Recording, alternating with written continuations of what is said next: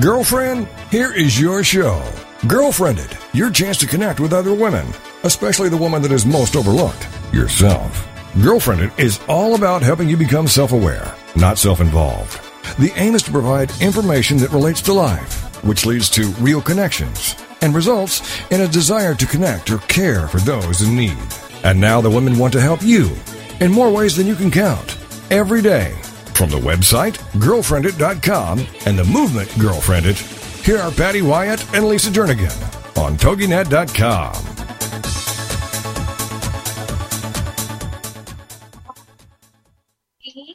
To GirlfriendIT Radio. This is Patty and Lisa, and actually it's just Patty for today.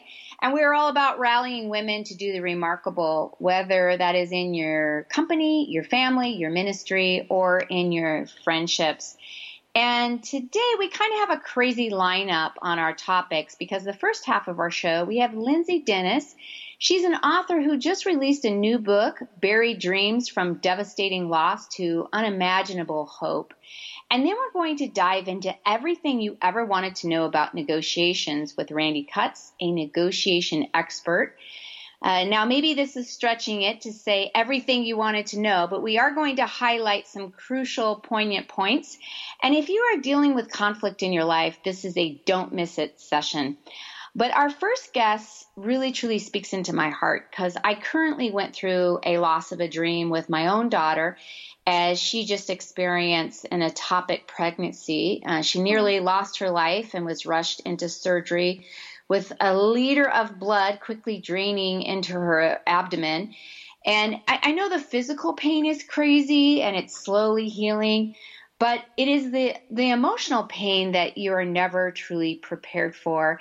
And apparently there are so many of us that are experiencing this kind of loss because when Lindsay began writing in a blog, within the first week, she had thousands of views, and within 2 years, she had 1.5 million page views and 400,000 unique visitors as she shared her journey and wrote what it looks like to know God in the midst of suffering and how to trust Him with the pen of their stories. So with that background, I am going to let Lynn.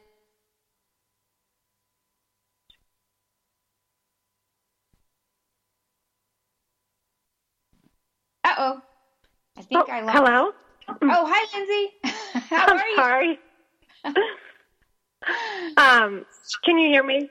I can hear you. Yes. How are you? I'm good, and I'm so sorry for what you just walked through with your daughter. Oh, and for her loss. It's wow. horrible. And I was sharing your book with her, and she's not quite finished reading it, so I'm interested to hear what she has to say. And I'm just glad that you moved on this calling to write this book. And I know you've served in ministries all over the world, and you're passionate for investing in students and people with sharing your heart. So tell us a little bit about your story and what did move you to write this book. Yeah, so when I was pregnant with my first daughter, my husband and I were newly married, and we were in a state of blissfulness and excited for our family to grow. And so when we stepped into our 20-week ultrasound with her, we were not anticipating anything other than maybe the sonographer would slip and tell us the gender. We wanted to be surprised. But instead we found out that our first daughter would not live once born. And we were devastated. We were in a state of shock. And yet somehow in the midst of that, we knew that God was still good and for us and that this life was precious. And so we wanted to carry this little baby to term, even though many would choose termination for this child. And we chose to celebrate her life. We named her Sophie. And every week, we celebrated her life in some fun way, and our community rallied around us. And in the course of those weeks and months leading up to her birth, I started to blog about our journey, really as an avenue just to process my own grief and wrestling, and also to let others into what was going on in our lives. And that just kind of exploded in ways that I was not expecting. And I just continued to write and saw God use my brokenness, my weariness, in the midst of grief, to be an offering of hope to other people who were wrestling with their own losses and pain. And also saw how people celebrated our daughter's life with us, which was so precious. And she was born on September 1st, 2013, and lived for 10 wonderful hours, which we were not expecting. We were told that she would live maybe minutes, and yet we got hours with her. And that was really wonderful in the midst of just the great grief of having to say goodbye to her. And after she passed away, we were still hopeful for how our family would continue to form. And I think in the midst of that, we didn't realize how some of our hope was still in our circumstances, and hoping our circumstances would change or be what we wanted them to be, and didn't realize how much of our hope was not centered in God alone. And so we continued to trust God to form our family, and 6 months later, we were pregnant again. And still grieving the loss of Sophie, weary. My body was still recovering from my first pregnancy, and here I was pregnant again, and hopeful that this little baby would live. And then 3 months later, we found out that this little baby, Dasa is her name, had a similar condition as Sophie, and she also would not live. And so we were not just devastated with knowing I was going to walk through this loss again and have to say goodbye to another little girl, but also wondering, gosh, this is not how we thought our family would grow or not grow. And we just were wondering, where is God in the midst of this? This is the season where questions began for who God is, and what is the hope that he speaks of in Romans, the hope that doesn't disappoint, because I'm so disappointed in my circumstances. I'm so disappointed in how our family is growing and my dreams for motherhood. And throughout this, I continued to write. We continued to celebrate Dasa's life and invite people into our questions and our pain, and began to see God use community again to rally around us and bring comfort and lift our weary arms, and point us to hope when it felt like, gosh, where is hope right now? And she was born on November 13th of 2014, and she lived for 12 hours. And they were, again, precious hours with her in the midst of knowing we would have to say goodbye and once again leaving the hospital with empty arms. But we enjoyed sweet time with her, and we were, again, not sure how long she would live and if she would cry or make sounds. And Dasa made sounds her entire life. She cooed, and she did things that I think most newborns don't typically do, and let us into her sweet personality. And that coming home empty-armed again thrust me into a deeper season of grief than I had even experienced with Sophie, and I didn't really know that it could be deeper, and really brought me to a place of really wrestling with God and really wanting to know, who is this God that I have served for so many years, and he has not done what I thought he would do in my life, and I don't really know what to do with that. And so I began to really wrestle, and I think it was really in the wrestling and inviting God into my pain and really asking him to meet me in those places that God began to write his hope in my heart in a fresh way, and really fixing my eyes on Jesus and understanding what it means that Jesus bore my pain, that he's for me, that he loves me deeply, and that he's good in all things, even when it doesn't make sense. And that's really one of the reasons why I wanted to write this book, is because I saw how God met me in my own journey of suffering, and I wanted to offer that to other people in hopes that he would meet others in their own journey of suffering in a fresh way and point others to the hope that doesn't disappoint. Okay, Lindsay, thank you for sharing, but there's so much there. Every single sentence you said, I had a question behind that. And first of all, I can't believe that you literally back to back went through such severe pain. And I know we have a tendency to measure our pain, and when other people are talking about theirs, like if they're talking about a miscarriage, you go, oh no, honey, you have no idea. Must get so much worse, you know? And so I would imagine that you've had a lot of that in your story with experiencing just such severe pain. And the other thing that came to mind was, this is truly, when you said, just those sweet hours, to be in the moment, to truly be present. And that's so hard in life. We're always about that destination. We're always about, okay, I have to get over this so I can move on to the next thing. And the way that you unpack that, and just the imagery there of how you had 12 precious hours. And I just thought, I don't think I could have been there like that. I would have just been waiting. Okay, we're done here. I can't handle it, because I would be sobbing hysterically. So we have 2 minutes and we're going into a commercial break, but I want to just kind of unpack that when you say God is in it and he is good in all things, and he met you along the way.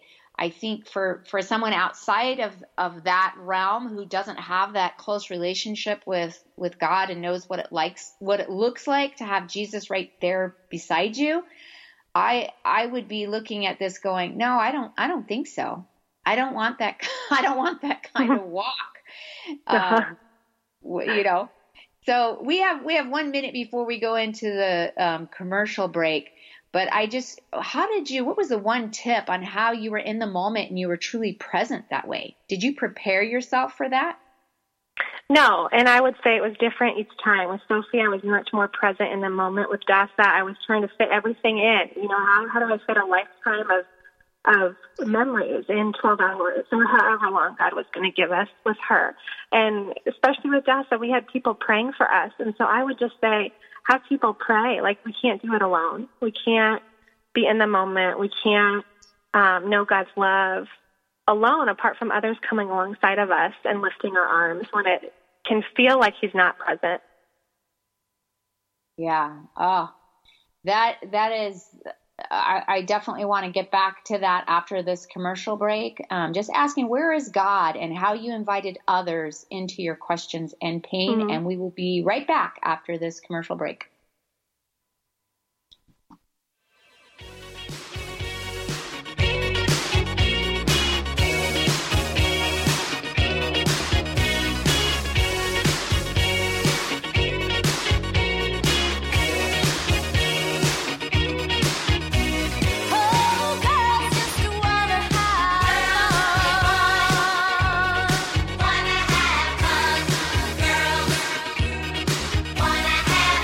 This is GirlfriendIT on TogiNet. Don't forget to tell your friends to check it out on GirlfriendIT.com. It's time to discover it, connect it, propel it, GirlfriendIT. And we'll be right back with more GirlfriendIT Radio right after these. My husband and I were in youth ministry and knew nothing about church planning. But as we felt God leading us to start a new church, we were connected with Stadia. They gave us coaching and personal care, giving us the confidence that we needed. They even have a ministry called Bloom that's designed to support me as a lead planner spouse. We now lead a church in Cleveland, Ohio that's transforming lives, and we couldn't have done it without Stadia. Stadia plants churches that intentionally care for children. We won't stop until every child has a church. For more information, go to stadia.cc.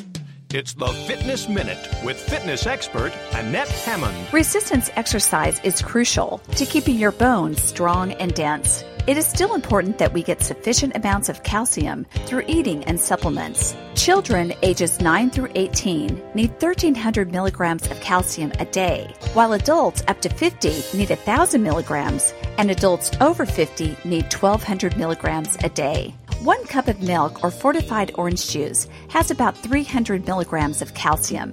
Other good choices are yogurt, cheese, oatmeal, and salmon. When taking a pill or chew of calcium, be sure to couple it with vitamin D to help with the absorption. It is estimated that in the U.S., 55% of men and 78% of women over the age of 20 do not get enough calcium in their diets. I'm Annette Hammond. To hear other fitness and weight loss tips, visit our website at AnnetteHammond.com.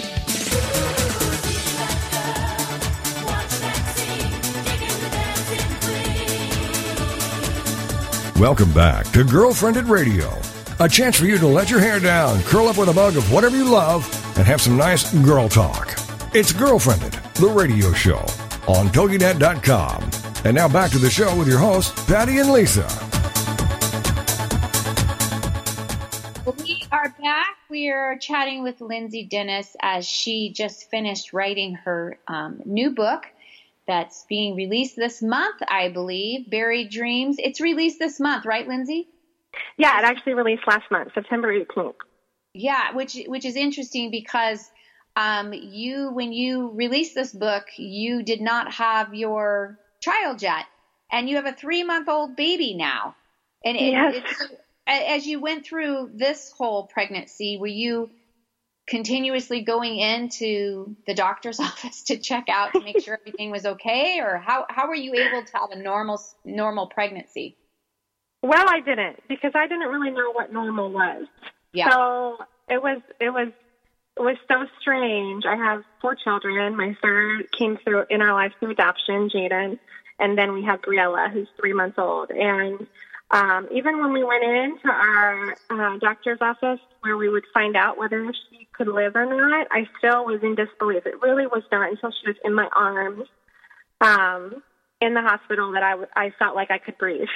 And the entire pregnancy was just, Lord, how do I continue to trust you with this child's life and their health, and knowing there are no guarantees? And how do I hope in you and not in my circumstances? I feel like I was asking the same questions that I was asking as I anticipated loss with my first 2 girls, and just really what does it look like to trust God? And it was so strange to have a pregnancy where, as far as I knew this baby could live. And I would say the whole pregnancy was just strange because what I knew of pregnancy was lost. So I was so grateful, but I really don't feel like I took a breath of relief until she was in my arms. Mm-hmm. Oh, I can't imagine. Now, when people say how many children do you have, you say 4, and then you, because you did have 4, you do have 4, but then you say 2 of them passed away. That obviously leads into an uncomfortable, that's just, I'm asking you a weird question, but I just am curious at some of the weirdest things. Like, how do you jump back, or does that just give you a great opening to share Christ in your life at that time? Well, it depends on the day and how I'm doing emotionally, because whenever I'm asked the question, I feel like I have to take a deep breath and be prepared to step into a greater conversation.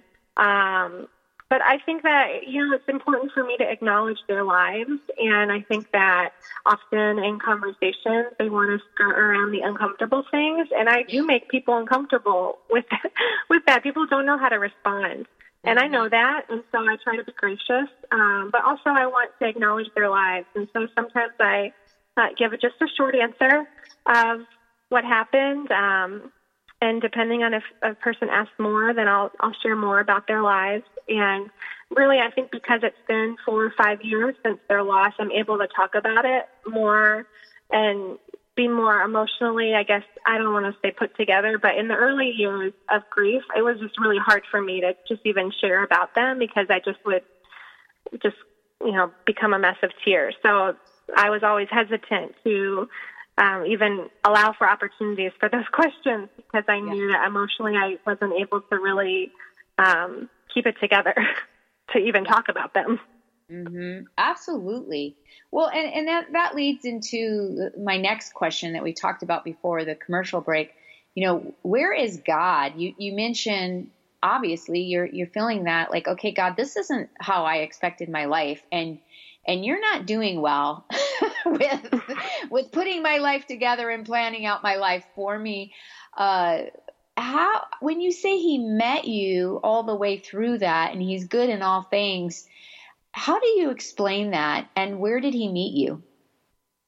Gosh, yeah. Wow, do we have another few hours? Right.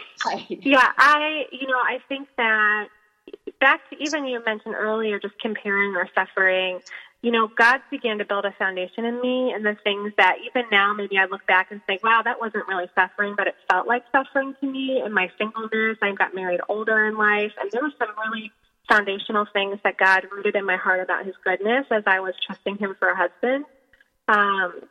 And those are pivotal moments for me. So I think even as I hear others suffering, I really can look back and say, there were times when people who suffered far greater than me, or what I would say is far greater, stepped into my story of suffering that seemed maybe trivial at the time, but was so significant to me.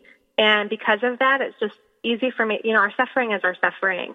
And so I've seen God meet me in other places in my life. And so I knew that he was good. I knew, especially with Sophie, I knew it was an opportunity to really cling to truths that God had been writing on my heart in previous years. With Dasa, I feel like there was new things that God wanted to write on my heart. And I really think he used people to do that in his word, really. I had to go back, when, again, that verse in Romans where he talks about the hope that doesn't disappoint. I was like, gosh, I've read that before, but I am so disappointed in this life. What is that hope that doesn't disappoint? Because this seems like really disappointing. Or when Paul says in 1 Corinthians, our light and momentary suffering is producing for us an eternal weight of glory. My goodness, I read that and I was like, well, this does not feel light or momentary. So what in the world are you talking about?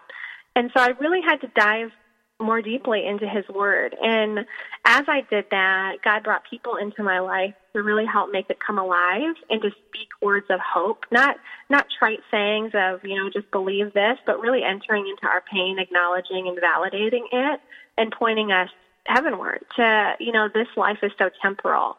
And when you have children in heaven, or we're going to be in heaven, your heart longs for heaven more. And you're forced to look at this world as a very temporal place and think about, gosh, where am I putting my hope? Like, is it in this life or is it in eternity? That this is not the end, and my suffering is small in comparison to eternity. It does not feel small right now, but there will be a day when I can understand it more in full.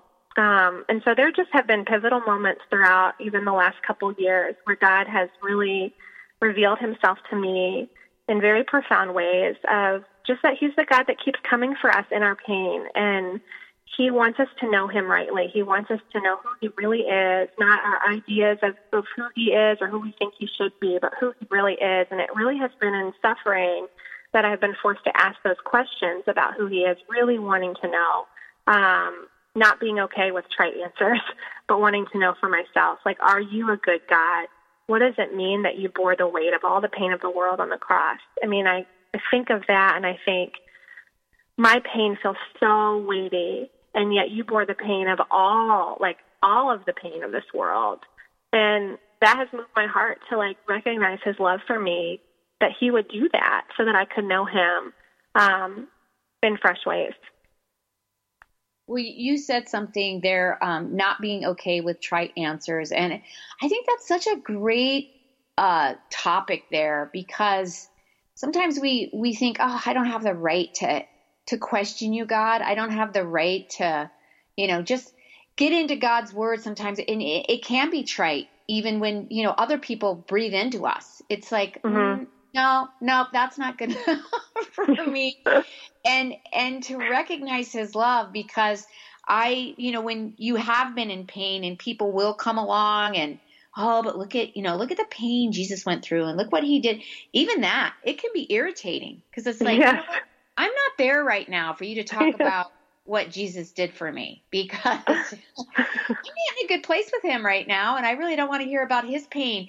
But then when you really come back to it, it's like, wow, when you really, truly, he shows up and he's pouring into you. And I love how you said that with, he pours into you with the people he brings alongside of you. And I was in my mid-30s before I really recognized that it was through people that he came along. It was bigger than just you read God's word and you're asking these questions, and he's putting people right there that are supporting you, coming along, and you kept thinking he was going to bring a helicopter or something to rescue you, and he was rescuing you through those relationships, which is amazing. Well, yeah. We have 3 minutes left before the commercial break. And I just want to thank you again for being on the show, for sharing your heart. And I want to get back to your book, though, because I really think if you're a listener out there and you are suffering through, it doesn't even have to be through a loss of a child, but just in that I don't have the hope right now. This is a great book. And I want to ask you one last question here, Lindsay. How is Buried Dreams different from other stories of loss and grief? Well, I think one, just the ways that I talk about our community and the spirit of celebration. It obviously is a sad story, but it also is one full of hope and joy. And I think it probably will surprise the reader to find points where they laugh in it. I hope they laugh anyway, because there are some just comical moments. But I really think there's a spirit of celebration and joy in the midst of it, and there's a continual pointing to hope. So even if someone hasn't lost a child per se, obviously that's my story, and I write with the backdrop of my story. It's really, I talk about how God is writing hope in our hearts in the midst of our waiting, our suffering, and as He calls us to surrender our stories to Him. And so this is my journey of how He's done that for me, and I hope that the reader would pick out things that they can connect to in their own stories of loss. So while there is a lot about grief in this book, there really is, I think, more so about how do we know the hope that doesn't disappoint in the midst of the dreams that we have to bury in our lives, that we don't see come to fruition, and that we have to trust God to write in our hearts in some way.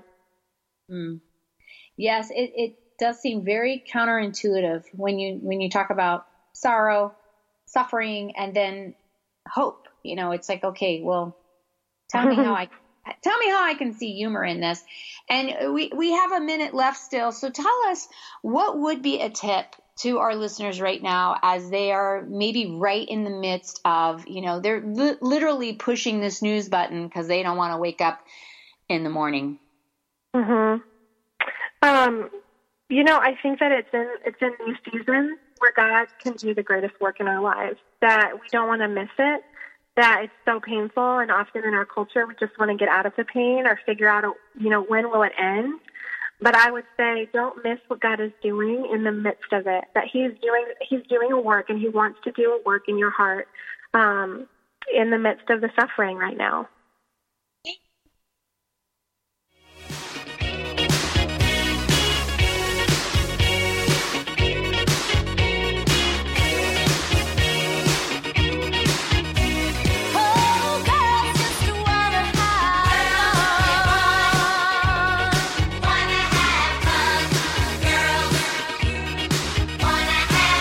This is GirlfriendIT on TogiNet. Don't forget to tell your friends to check it out on GirlfriendIT.com. It's time to discover it, connect it, propel it, GirlfriendIT. And we'll be right back with more GirlfriendIT Radio right after these. We were thriving in a youth ministry when God clearly called us out of our Bible-Belt comfort zone to plant a church in California. Stadia's 90+% success rate gave us all the confidence we needed. They also cared for us through amazing support networks to encourage us, like Bloom, a one-of-a-kind ministry for planters' wives. It's here I find deep friendships with like-minded gals who want to change lives.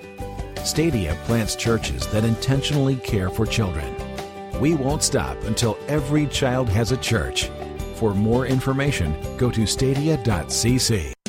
It's the Fitness Minute with fitness expert Annette Hammond. Constant, regular, unfailing, unswerving, dependable, steady. These are words that describe consistency. In order to get results in your exercise program, you need to be consistent. It's not working out really hard once or twice a week that's going to give you the results that you want. It's a steady, regular, constant dedication to fitness that will really pay off for you. Exercising in some form or fashion every day is the best approach and the goal that you want to strive for. Some people think that their schedule is too full to fit in any time for exercise. But if that is your position, then your health is really getting shortchanged. Exercise has so many perks, including feeling good, looking great, and most importantly, exercise can save your life. So make exercise a priority and be consistent. For the Fitness Minute, I'm Annette Hammond. My husband and I were in youth ministry and knew nothing about church planning. But as we felt God leading us to start a new church, we were connected with Stadia. They gave us coaching and personal care, giving us the confidence that we needed. They even have a ministry called Bloom that's designed to support me as a lead planner spouse. We now lead a church in Cleveland, Ohio that's transforming lives, and we couldn't have done it without Stadia. Stadia plants churches that intentionally care for children. We won't stop until every child has a church. For more information, go to stadia.cc.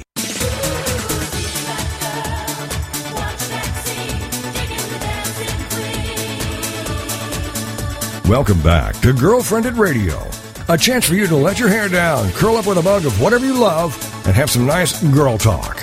It's GirlfriendIT, the radio show, on TogiNet.com. And now back to the show with your hosts, Patty and Lisa.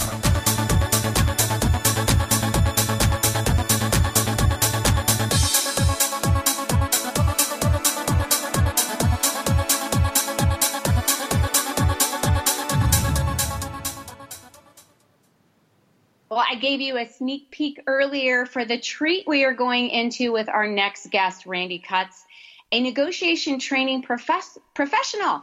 Randy is the founder of Negotiation Training 360 and author of The Negotiation Table, Everyone's Guide to Everyday Negotiations, which is soon to be released.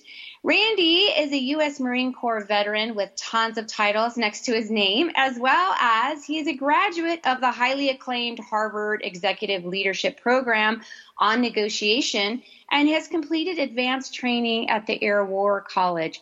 Randy is a national trainer with the Negotiation Expertise Organization and has also spent 8 years working in the U.S. House of Representatives. 5 of those years, he served as a chief of staff in Washington, D.C. So welcome, Randy. I got to tell you, I am so excited to have you with us today. Hey, glad to be with you, Patty.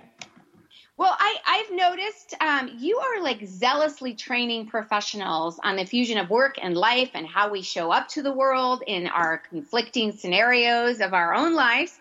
And as I mentioned earlier, we would like to leave here today knowing all of the negotiation secrets. And obviously, that's not realistic to do that in 30 minutes. But I would love if you could share with us a few skills that I could at least pack in my arsenal, especially for the future holidays that are coming up. Is there a perfect negotiation formula?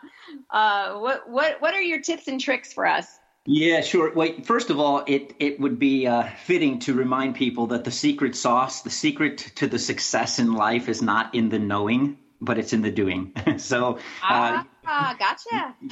Yeah, you can lead a horse to water, right? But you can't make him drink. And when you talk about, holidays coming up, are we talking about negotiating with vendors in purchasing gifts or negotiating with family members, over where we're going to host Christmas and Christmas Eve and Thanksgiving and whatever else? Well, I was thinking family members, and I have to tell you, Randy, we were talking yesterday, and I had told you about I literally just returned from New York, and I had the opportunity to go to the NFL and train a group there in negotiations, which I was highly intimidated by. And after I got over the thrill of, walking down the Wall of Fame, looking at the, all the amazing jerseys and the Super Bowl rings and all that, I was able to get down to business. And I realized with, some negotiations, they have such a high price. And you were talking about, you literally talk to people about those high stakes. When you're going to the table and you literally are offering up your firstborn, with some of the expectations that are just a crazy part of the equation. And yet I started laughing because I thought, we do that even when it comes to Thanksgiving and holidays. And like you said, are we talking vendors or are we talking, just family members on, hey, we're leaving here at 12 o'clock. I want everybody to be in the car, But right. It feels like, they're all poignant, conversations that you're having. But what is the tip specifically when emotions are running high and it could get bloody? Like you said, it's not knowing, it's actual doing. What could we do? Yeah, sure. And it needs to be understood that negotiation is a life skill. It's a people skill. And essentially, if you're good with people, you'll be good with negotiation. And kind of the iconic authors and grandfathers of modern day negotiation realize negotiation has been around ever since there have been two people on the face of the earth, right? And so there's been conflict. Where there are people, there will be people problems. And Roger Fisher, William Ury of Harvard, they wrote the classic book Get Into Yes, and in there, and I reference it because it really is a starting point of modern negotiations, where they successfully, in my opinion, rescued negotiation out of a legal context and brought it into a transactional and people context.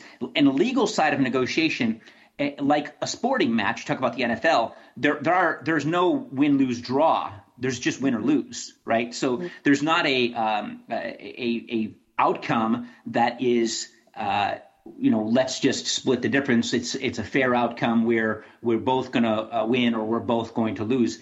In negotiation, it can't work that way. You cannot have a win-lose proposition like a sporting match, like a legal outcome. Truly, negotiation, insofar as there are people at the center of it, must focus on a collaborative win-win outcome. And don't misunderstand, when I talk about win-win, I'm not talking about a 50-50. I'm talking about one side is going to win more because it's always a process that has two people at the table, and one side of the table does have more power, more influence, more ability to eke out more concessions. And so they're going to win more. And that's just the fact of life. But what most people are looking for in a negotiation is not so much a fair, equal, balanced outcome, but a fair and equal, balanced process. They want to know that their interests and their issues were taken into consideration, and an effort was made to meet some of their needs as it was an effort made to meet the other side's needs. And when that meeting of the minds happens, when they can come together with a mutual interest, they both can walk away with getting some of their needs met, but one's going to walk away with more marbles at the end of the day, just because it's just the nature of life, right? So I always just also remind people there is no formula. Insofar as every person on the face of the earth is a unique individual with unique interests and needs and perspectives and upbringings and context and everything else, they bring that to the negotiation table. So every negotiation is unique.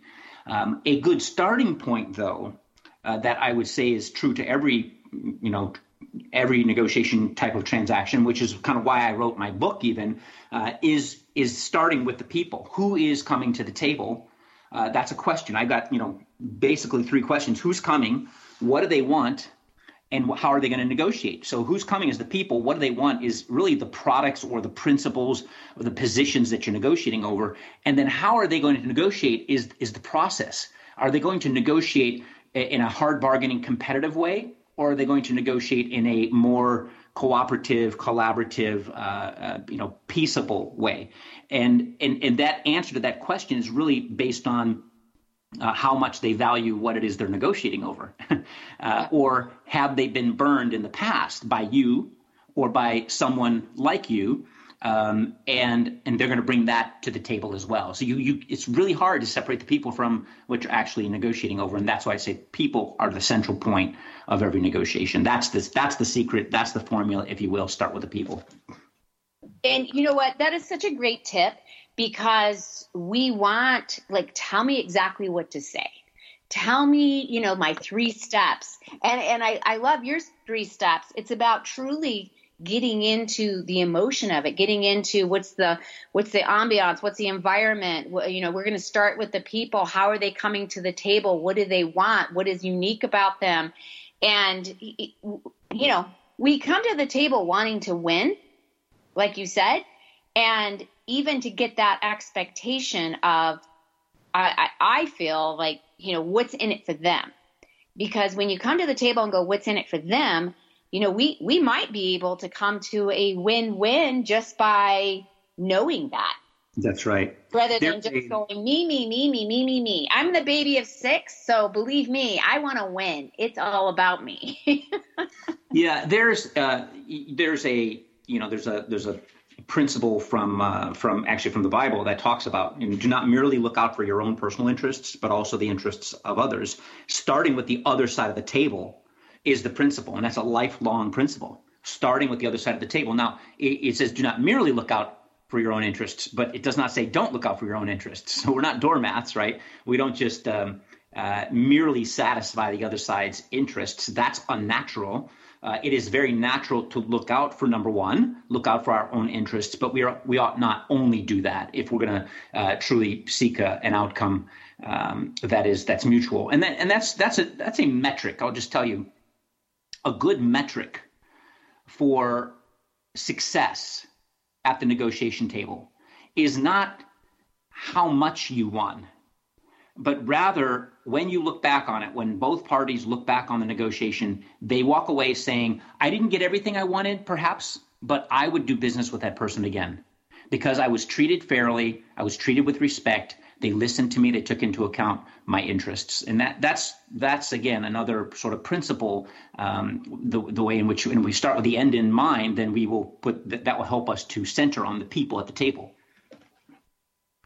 I start with the end in mind is also such a great tip there, Randy, because often we're not prepared. We're not planned. We haven't planned it out. Well, especially if we're getting into, just the holiday thought process, because those conversations you're so in the moment that if you know going into it that, hey, this from the past, I know that these situations can get out of hand and this day might have a little bit more stress and anxiety, and I'm going to, maybe not be as kind with my words as I should be. So if you start with the end in mind, and especially looking at the past history to go, how can I make this day awesome? Or, leading into this week of holidays or this month of holidays, like putting some goals there of having the end in mind. And we're going to go into a commercial break, but I'd like to get back and talk about, like you said, the metric of negotiation and how we can truly be successful and want to do business with that person again. So we'll come right back after this commercial. Absolutely.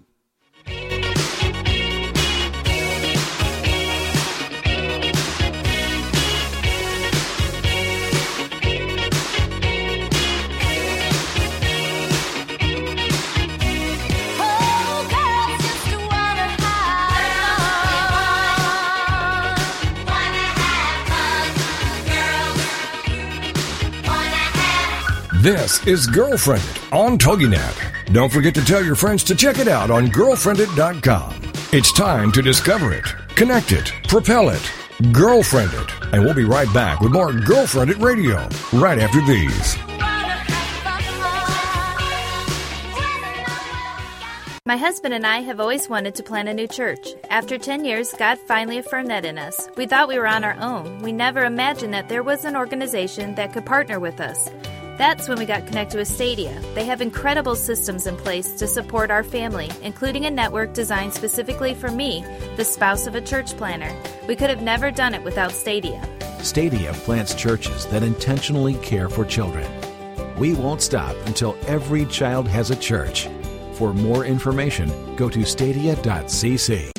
It's the Fitness Minute with fitness expert Annette Hammond. Heart disease is the #1 killer of men and women in the U.S. But the good news is there are things that you can do today to help prevent heart disease. The experts agree that the most important thing that you can do to avoid cardiovascular disease is to have regular exercise.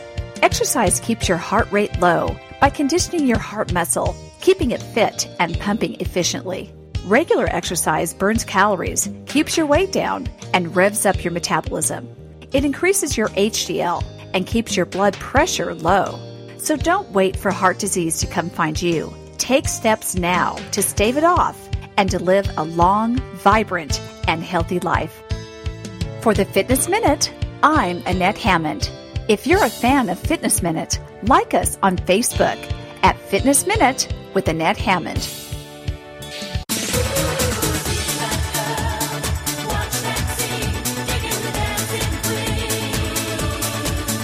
Welcome back to GirlfriendIT Radio, a chance for you to let your hair down, curl up with a mug of whatever you love, and have some nice girl talk. It's GirlfriendIT, the radio show, on TogiNet.com. And now back to the show with your hosts, Patty and Lisa. All right, we've been talking with our guest, Randy Kutz, a negotiation training professional.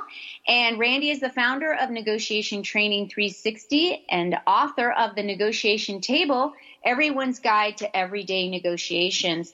And Randy, I really appreciated what you said on the win-win is when you walk away going, you know what, I want to do business with that person again. And I think often we get into, especially when it comes into business negotiations that we want to win, that we can actually get nasty. We want to show our power and we power up rather than truly partnering up to go, no, we want to establish these relationships. And as you and I know, when you've experienced life as long as we have, it does come back around and you do see those people again. And my mom used to always say, you should be able to go to the grocery store or the airport and see someone coming and never have that feeling in your stomach. You know, you should always be well with your soul in every single relationship. So tell us a little bit more about that, because it really is an emotional thing that's going on with negotiations.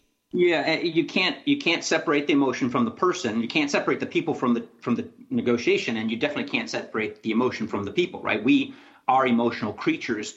It is not wrong to be emotional. Emoting is what animates us, right? It's what confirms that we're living, breathing human beings. So emoting is a good thing. And I think, though, that we tend to react to people emoting. When someone is being, quote unquote, emotional, it doesn't have to be a negative thing, even though it may appear to be on its surface, right? A child throwing a temper tantrum, is not pretty, right? But it's manifesting something that's beneath the surface. And it's important that when someone is emoting, when someone is being emotional, that's just a trigger point. That just tells us that there's something more important going on beneath the surface, and I need to get down beneath the surface. It's kind of like the iceberg analogy, right? It's the tip of the iceberg is the least important part of the iceberg, said the captain of the Titanic, right? It's everything beneath the surface that really matters, and we have to get beneath the surface. What's manifested on top of the surface, that emoting, is only indicating that something really important and valuable is beneath the surface. And so it should stop us in our tracks when someone gets emotional to ask questions. Stop us and force us to start asking questions. Help me understand. There's a I think we talked about this, but there's an author, Chris Voss, who wrote a book called Never Split the Difference. He was a hostage negotiator with the FBI. This taps into some of your past world and training that you've done, but he outlined in there, and you talk about hostage negotiating. You're not looking for necessarily meeting the other side's needs and interests. You need to rescue people, right? So, but he talked about a turning point in the hostage negotiation, which is the highest point of emotion. A turning point would be when he's asking them questions and he's recapping for them their position. He's just merely articulating where they are, why they feel the way that they do, why they decided to do what they did. And by doing that and connecting with them, he's not agreeing with them, but he's merely understanding where they're coming from. And he would listen for 3 key words, and it would be, yes, that's right, where the hostage taker would say that, you've connected with me. And he knew at that point it would be a turning point, and he'd be able to work out some kind of an agreement to release the hostages. And it's really fascinating because you wouldn't expect this is a high EQ, emotional intelligence, play by a hostage negotiator, right? You wouldn't expect that to be the formula, if you will, but that's what it was. And I don't think it's any different in our negotiations when someone's being emotional. It's just we need to stop. We need to ask them questions. We need to listen to them, actively listen, using some of this emotional intelligence, and then even articulating back to them what their position is. Because most people just want to be understood. They don't have to be right. They just have to be heard. And if they're heard, that is a bridge building activity to at least finding a meeting of the minds and a collaborative outcome. They don't have to be right, but they do have to be heard. And emotional negotiations oftentimes is a deafening negotiation, and people can't be heard. They talk past one another. So you gotta stop, ask questions, dig beneath the surface, and then re-articulate the other person's position. And powerful suggestions there, Randy. And, I just heard recently that 80% of decisions are made from our emotions, which is really interesting when you think of that. It's like you have all this data in front of you, you have the information, but yet you're still going to go with those, your gut talks to you. And that's how we make our decisions. And you, not to get off, this is a whole nother topic, but to get off on even in the political realm. And you see, you're listening to someone going, okay, you're really not that stupid, right? Because you're operating out of your emotions and they're operating out of their emotions. And it's easy to go, well, did we watch the same, show? Did we see this in the same way that the facts aren't there? You're not operating out of, these are the facts. And now you're going off of emotions. But there are cognitive factors. There's worldview factors in the political realm. People just have a different perspective. They see things different. Their vantage point, their point of view, their worldview is different. And so we just have to recognize that we're not and set our own expectations. We're not going to convince the other party to come to our party's platform or position, right? So there's this you carve off. It's the Venn diagram, right? You just, your circle, my circle. It's only the little bit that overlaps that we can find common ground. The differences and the distinctions and the sort of where conflict exists is when we're on the peripheral and we're trying to convince each other on these peripheral issues and peripheral edges, which might be passionate, but they're peripheral as in terms of coming together. And I think it's no different than sitting at the Thanksgiving dinner table either. Where people don't even want to talk politics anymore. Yeah. Where trust should exist, it gets diminished because we put labels on people. And I think at the end of the day, people have opinions and they have commitments to those opinions. And it's not really anyone's job to persuade them otherwise. What you really have to do in a collaborative negotiation is understand each other and then find where do we have agreement, or where can we work together, and where can we find a mutual gain, and then respect one another's position. And most of the time, when people do change a position, it doesn't happen overnight. They're wooed into that. They're changed over time. They have to be convinced emotionally and convinced logically. That's the Aristotle construct. You have to have both, and it just usually takes time. But if you destroy the relationship, you won't have that opportunity anymore to have a meeting of the minds. And I want to go back to that when you destroy the relationship, because the great tips that I hope that our listeners are walking away from with today, the takeaways would be you really do have to have that high EQ, and that's a skill that you can learn. It's not like, I don't have my EQ, but to listen to them, because it is about the relationships, and most people they just want to be understood, and we're so out to win and bring our points to the table. And you mentioned Chris Voss, and one thing that I appreciate what he said is that never lie in a negotiation. And because we do, when emotions are high, we might have a tendency to embellish it or maybe throw out ultimatums or whatever, but never lie. But then he goes on to say, unless you're going to kill them. Even that you have to worry about, because that gets around. It's like, hey, not only did he lie, but that person died. So as soon as I can sense a lie going on, then I might be next, at the mortuary. So now I really want to put my, heels in and get my way. But I think that's a significant tip.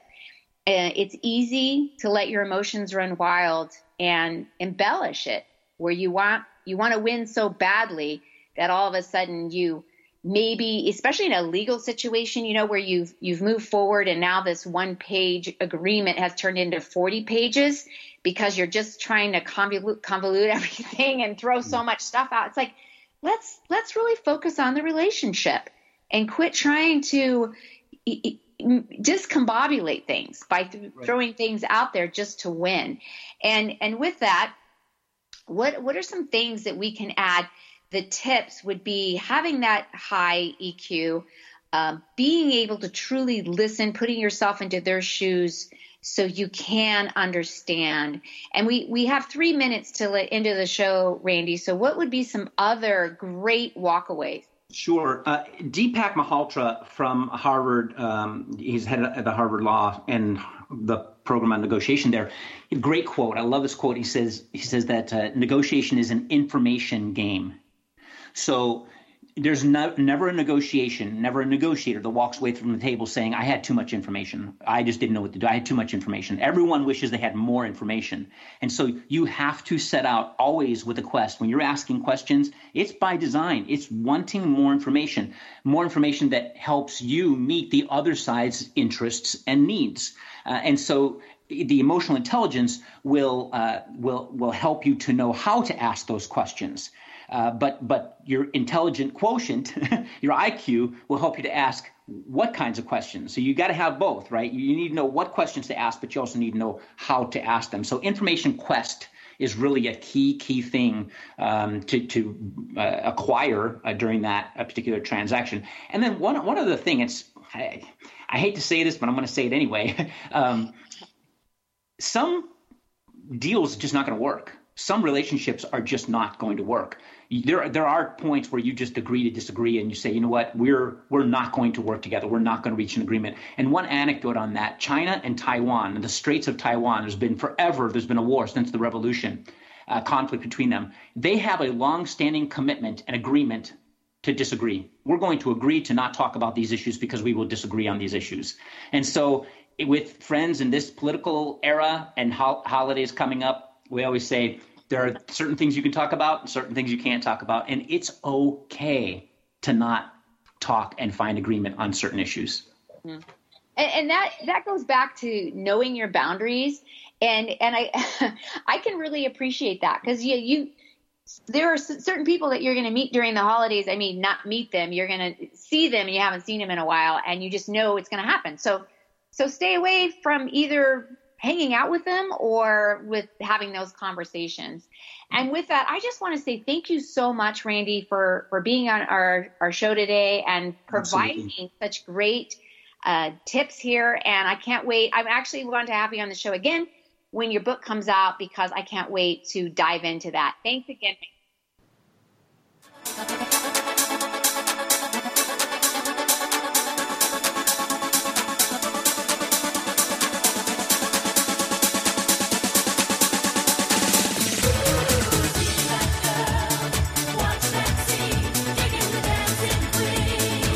Thank you for being a part of this special program, Girlfriend It, the show dedicated to the most important woman you know, yourself. It's the